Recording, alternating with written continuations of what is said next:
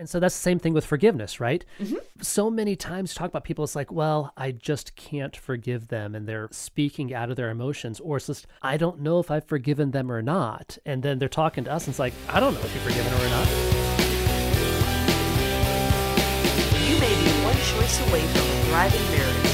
Welcome to the Operation Thriving Marriage podcast with Brian and Jennifer Hartman.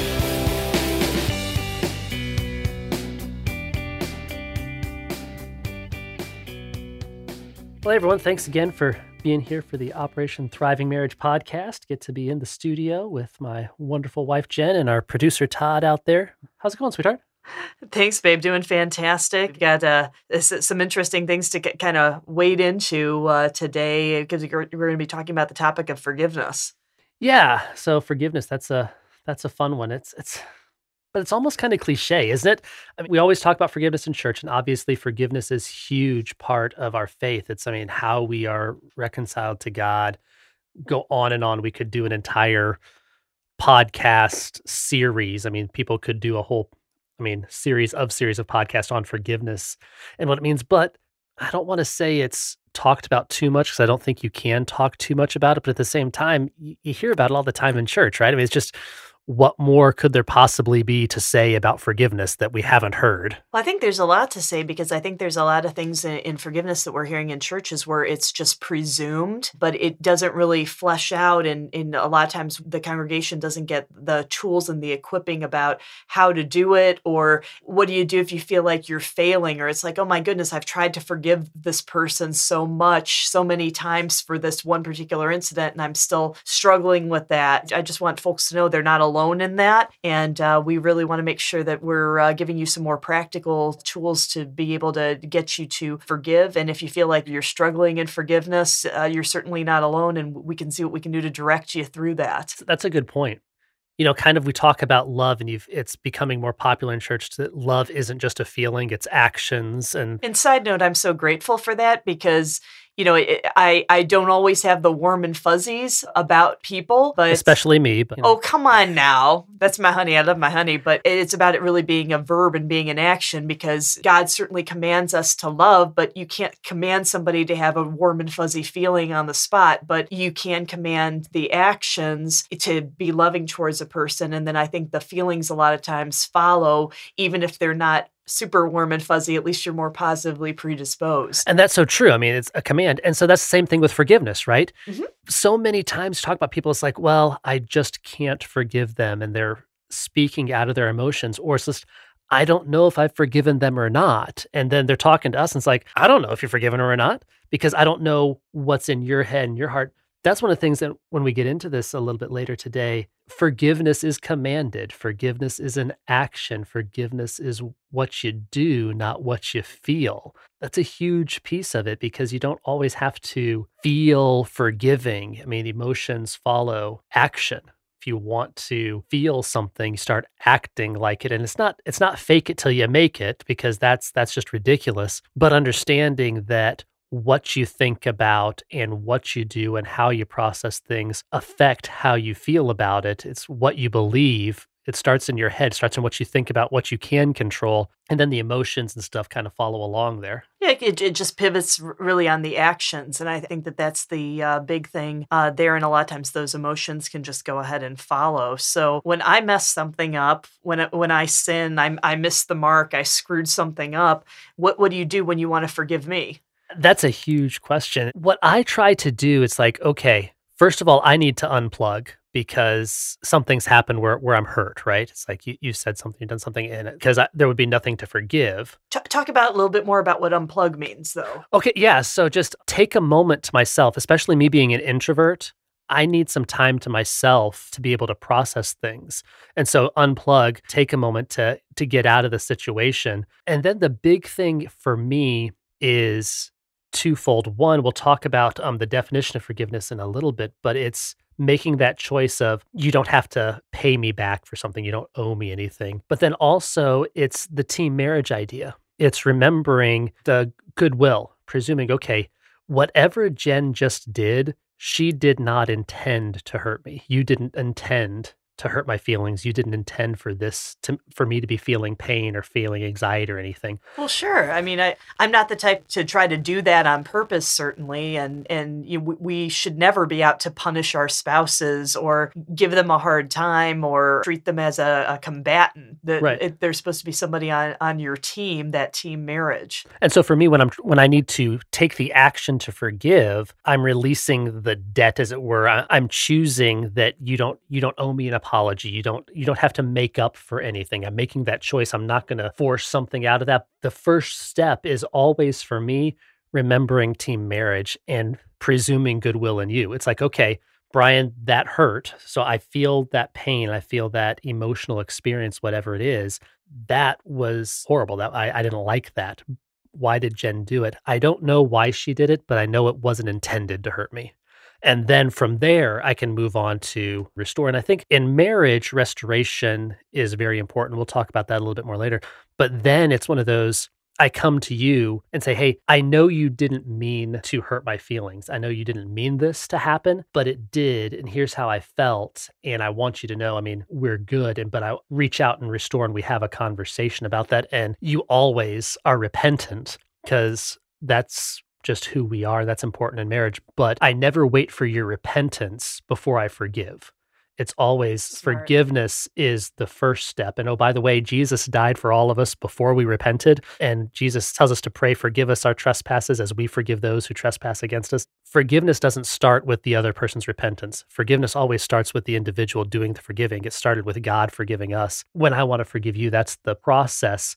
Now, you've had the dubious pleasure is the wrong word, the dubious honor perhaps of representing people in divorce. You've dealt That's with right, divorces, yes. and divorce law is never a fun, happy process. Tell me about a marriage that you've seen where there was no forgiveness, and what did that look like? Brian, I think you're spot on for asking that, just because that is going to end in divorce. Because in a lot of ways, I feel like in a marriage relationship, forgiveness just has to be this abundant, never-ending, flowing river. Jesus, of course, talks about how many times are you to forgive, and the Apostle Peter decides to say, hey, I'm going to kind of show off and be a hot shot. Is it the 7 times? And then you hear that Jesus is coming back saying 70 times 7, certainly not to quantify the amount of times, but to say, no, this is just excessive and this is just so abundant. And what I like about saying that forgiveness should be like this huge stream of running water, it should always be available, it should always be fresh, it should always be flowing from us as those rivers of water that Jesus talked about us would be flowing, these rivers of life. And forgiveness, I think, is a key characteristic of this, and also a key action to always be taking in that. But certainly marriages where there's no forgiveness, if we continue the analogy, it's going to dry up. It's going to be rough. It's going to end. And almost predictably, there's going to be a divorce. Yeah, I think for us and those of us of the Christian faith, I mean, that's part of what our identity in Christ is required to be, right? Not that, okay, we've got to be perfect at it. I do think that God really meant it when he said, be holy as I am holy. I do think that Jesus said, if you love me, you'll obey my commands. And obviously there's room for mistake and error, but our identity should be that of forgiving people, particularly in marriage, because the relationship is so close and you're not going to be able to maintain that in any healthy manner without actually talking through it. That's certainly the case there. So what are the hardest things to forgive? Oh my goodness. For me personally, and this is just kind of a personality thing, it's very disappointing to me because I have a very strong sense of responsibility. If people say they're going to do something, especially if somebody's relying on it, especially if I'm relying on it, and they don't follow through. That's something that can be just really difficult, I think, from the onset for me to forgive, but I have learned to let that go because I don't want that to have a negative impact on me. I don't want that to have a negative impact on the relationship, and certainly don't want to damage any relationship that I have with God. Want to follow his commands. That's huge. And I think that's the important. We talk a lot about when we're talking to couples that to be a good husband, to be a good wife, or to be a good Christian husband, to be a good Christian wife, at the end of the day, it's being a good Christian. It's following Jesus. And Jesus said in John, the world will know we're his disciples by our love for one another. And that's one of the beautiful things about marriage, because people can see us and they can see us forgiving each other. And that's one of the things that part of our mission is to represent Jesus to the world. this idea of forgiveness is so hard for people if they've never experienced it and they've never really seen it. We have the privilege being married where we can show people a little bit of what God is like and how we love each other and how we forgive each other. That's so important to growing in our holiness and living in his kingdom and being part of bringing his kingdom to earth. At one point, Jesus is going to return and his kingdom is going to be here with him. But now we're living our lives preparing for that future life and showing other people how they get that opportunity. But to do that, to be able to live that and to represent that to the world, represent God's forgiveness to the world, we kind of need to know what that is. So how do you define forgiveness? What does forgiveness mean? I think a lot of it has to do with treating the person as though that offense hadn't occurred. And of course, sometimes things need to be reorganized or relegated differently. So I certainly have to put out there immediately if there's been some sort of abuse or the law's been broken, some sort of a significant breach of trust, if there's some adultery, if there's some addiction that has happened, some sort of abuse that's happened. Sometimes you have to restructure how you're relating with the person, but you have maybe like boundaries, right? Like you may have to put huge. boundaries in place, but boundaries aren't penal. Boundaries aren't punishments. Boundaries are to protect me from what could happen again. Oh, that's exactly it. And of course, sometimes there is going to be legal consequences to somebody's actions where sometimes the best thing to do is to press charges in domestic violence situations because the law has to get involved in that to keep people safe and stop that perpetrator from acting out, not just against the person who he or she hurt, but also potentially to lash out on other people in that kind of violence. So if that is something that is you and you're facing domestic violence, there are a lot of great organizations that are out there, and you can Google domestic violence hotlines to certainly make sure that you're safe and get yourself some help in that realm, and never any shame in that. But it's important for you to forgive the perpetrator there. Another thing is like forgiveness. This is an example from parenting, and you can't parent your spouse, so don't try. But the idea of being able to forgive and there still being consequences, we do this all the time with children. The child has done a bad act. They've done something and there are consequences for their action. In our household, it's usually taking away some form of technology. It's like, okay, I have to do this, but as your parent, I would be a bad parent and I'd be lying to you if I didn't. I told you, if you continue to do this, you will lose privilege in something. And then if I don't do that, I've lied to you. But that doesn't mean that our relationship, I'm hold like, okay, you are perpetually a person that does this. In a marriage, what does that look like? Abuse and adultery and things like that, those are huge. But what about just like everyday forgiveness? What does that look like? What's an example that you could give on how someone would know, okay, that forgiveness has happened? I think a lot of it is reassuring the spouse that the relationship is no longer broken, that it's mended, or that it's in process of being mended by talking things through and also adjusting and making some changes to behavior. So I think for some things, sometimes a spouse will deal with some natural consequences of things. And what I mean by that, if it's, all right, we have to be at a certain event at a certain time, if your spouse doesn't get home by a certain time and that would make you late to the event, sometimes you've just got to go to the event. Sometimes you can be late to an event, sometimes you can't, but sometimes your spouse might have to miss out, and that's just more of a natural consequence of their behavior. But I think that some things, when it has to do with forgiveness or showing that kind of restoration, is a lot of it is we're hoping that the spouse who's the offender repents, apologizes, and is showing that they're ready to restore the relationship as well. Yeah. And forgiveness needs to happen, though, even before that, right? Mm-hmm. I think for us, how I know when forgiveness has happened, and this is just in the marriage situation, I want to be very clear. There's a lot of situations that you deal with forgiveness that are not the same, because sometimes there's a situation where you can't have complete restoration. The offender has passed away, but in marriage, there has to be restoration. You have to go all the way through. And so for us, I know that we've gone to that point when there's physical affection. And I don't mean sex. I mean, we can hug each other. We can hold each other's hands. We can kiss each other. I mean, we come back together physically after there's been a conflict and there's been forgiveness. And so for us, I think that's how, at least for me, that's how I know, okay, we've gone through the whole cycle because I know we're physically close again and showing physical affection. That makes sense. Sure.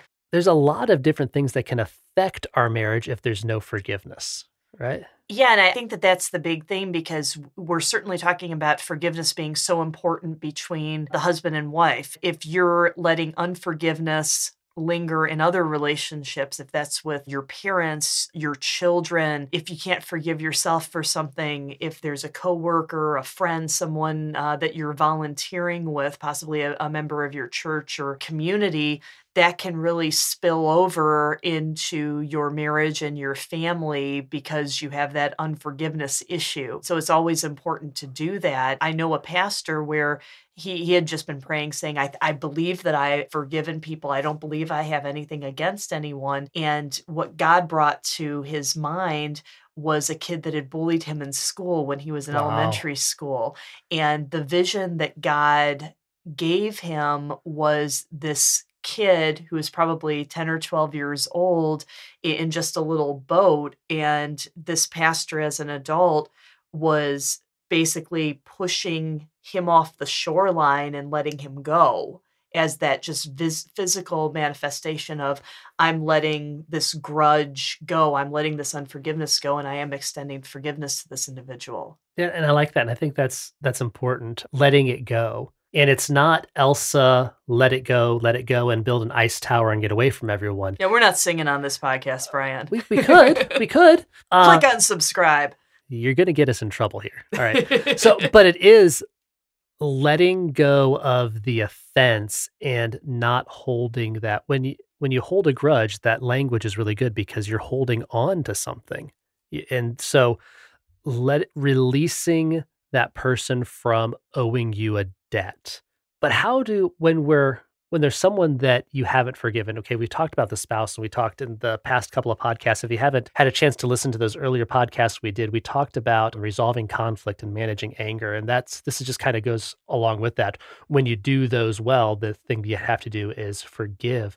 But what about those other relationships? How does unforgiveness from dealing with parents, how can that seems to me like, well, whatever, that's my relationship with my dad. That's my relationship with my mom. What does that have to do with my relationship with you? How does unforgiveness like leach into our relationship if I haven't forgiven my dad for something? And I think that's the hard thing because we as humans can't completely compartmentalize. Of course, there's kind of a stereotype where, for women, it's this one big thing of their lives and their relationships, but men can compartmentalize. And when it comes to forgiveness, that is just not how it can be, because holding that kind of grudge against that person and holding them in unforgiveness, it does spill over to everything because it is that lack of shalom in people's lives. Unpack that shalom in case people aren't familiar with. So that's a Hebrew word, and we normally hear it as peace, but it's more than that, isn't it? It extends more to being really the wholeness of the experience of God and experiencing his life in the most abundance. And I know you've done the MDiv courses, Brian, so you can, I think, dig into this even more than I can. Yeah, it's that absolute connection and being completely restored. So shalom isn't just the absence of strife. It is the presence of fullness and wholeness and peace. A lot of people think of peace as just there's no conflict. Well, from a military perspective, we can have a peace treaty saying, okay, conflict has ended. We're not going to blow each other up anymore. But shalom is that restoration, that wholeness. When there's unforgiveness in relationships, it destroys your personal shalom, your personal peace. So if we're not forgiving each other, then obviously goes back into anger and festering conflict and stuff. Those things that haven't been handled well, it starts to distance us and it starts to pull us away from each other. But then if it's outside, relationships outside of this, my own personal shalom is damaged. And because we're one, not just because we're one in Christ, but we're one, God said that the two become one, that when you're married, the two become one flesh. We're somehow in a way that isn't apparent in the material world, but in the spiritual world, we're one couple. And if my shalom's damaged, so is yours. Sure, it has that ripple effect, and it certainly goes into the family. I mean, you hear about, I think some things where it's like somebody has a hard day at work and they come home and they take it out on the dog, they take it out on their kids, they take it out on their spouse, just because it's that disruption in the shalom. Absolutely. Now, for the parents that are listening, though, because often when you get married, children come into the picture. It's not a requirement, but it's off place. What effects are there on children if there's unforgiveness in our marriage? I think it's an awful kind of thing because kids are so perceptive and kids are that perceptive. And you might remember as a kid, as you're listening to this, if there was some tension in the household, you're going to be more sensitive to that than even you might be as an adult. But the problem is when you're a kid, you don't really have that kind of control over being able to smooth things over because you weren't very likely involved in whatever has upset the parents in that kind of conflict. So it's really important, I think, to make sure that you do have that home of shalom. You don't have anything that would be troubling. I think, again, growing up in the 80s, I'm the Star Wars kid. We don't want a disturbance in the Force. Right? There's some theological problems with that, but yeah. But also, kids, I mean, the research has shown time and time again that children need to know their parents love each other even more than children need to know their parents love them. And it's that I know that I'm safe because my parents love each other. Certainly. And I think that what goes along with that is that they know that they have that safety and security and stability in that stable home. Because even though kids certainly want to be loved and appreciated and cared for, they need to have that foundation of that stability. And that's going to be the parents who are both submitted to Christ and submitted to each other and looking out for each other first. What would you recommend to a couple right now that is there's something between them, they're having trouble forgiving? What would you recommend to them? How to move forward with that? I would say that again, that's being that one difficult or awkward conversation away from having a thriving marriage and taking those steps towards doing that. It's important to, I think, show courage and be brave. Pray to God first for that. If there's something significant going on, there's certainly never any shame in counseling or marriage mediation. And you can go to our website at operationthrivingmarriage.com to get more information about marriage mediation, and you can certainly get referrals to therapists as needed. And again, never any shame in seeking that kind of help, but it's important to be able to have that open and honest conversation with your spouse about what's troubling you. And sometimes you have to certainly go back and forgive multiple times. And what I mean by that is keep forgiving until it sticks, and don't let the enemy knock you down where it's just like, well, goodness, I thought I forgave my spouse, or I thought I forgave a parent or somebody outside of the family. Sometimes you have to continually go back and go through that kind of forgiveness process if it's feeling like it's not sticky. Yeah, absolutely. And remember, just because you're not feeling the way you want to, the actions can still happen. And so another thing I would add to that is if you're feeling like you can't forgive, if there's something that can't be forgiven, I'd ask you to ask yourself this question: what are you afraid of? What would happen if you forgave? What's the negative consequence you're afraid of that this forgiveness? Are you afraid that the person that needs forgiveness won't learn their lesson? Are you afraid that the person who needs forgiveness won't change? And walk through what that is and then think through what needs to happen. Because if your concern is, I'm afraid that person won't change, if it's your spouse, you didn't marry them to change them. And while in Christ, he is changing us to be more like him, as your spouse, as the spouse, your job is to love them and to show them who they are in Christ and help them see that. But if you're waiting to forgive until they change, that's not forgiveness. That's very true. And I think that in the marriage relationship, it has to be not just forgiveness, but reconciliation. Because as you had mentioned earlier, Brian, you can forgive somebody, and for whatever reason, somebody outside of the marriage relationship, maybe you have to part ways. To be married and be in that thriving marriage, you need the forgiveness plus the reconciliation, so that you can go on as if that offense hadn't occurred. And again, for some serious offenses, you need the counseling, you need certain kinds of boundaries, but you need to be able to move forward together in the relationship and be reconciled to each other as we're reconciled to Christ. Yeah, I really want to encourage you. Make the choice. That forgiveness, it's been clear in scripture and it's been psychologically affirmed that that forgiveness is healing for both you and the one forgiven. You have been created in God's image, and then you as a couple, God has brought you together as one to become more like him and to show his love to the world. And so make that choice to forgive so that you can experience the thriving marriage that God wants for you. We have another opportunity for you to help your marriage thrive. We are hosting a special intensive marriage retreat at the beautiful Richard Bush Renewal Center in Michigan. This is an opportunity for us to spend time with you personally, developing the skills that will help your marriage thrive. We'll talk about enhancing communication skills, conflict resolution, and building intimacy in your marriage. As an added bonus, podcast listeners will receive a 10% discount. All you have to do is mention the Operation Thriving Marriage podcast when you register. This retreat is limited to only 9 couples, so make sure you register soon. For more information, contact us at our website, operationthrivingmarriage.com. We look forward to meeting you in person.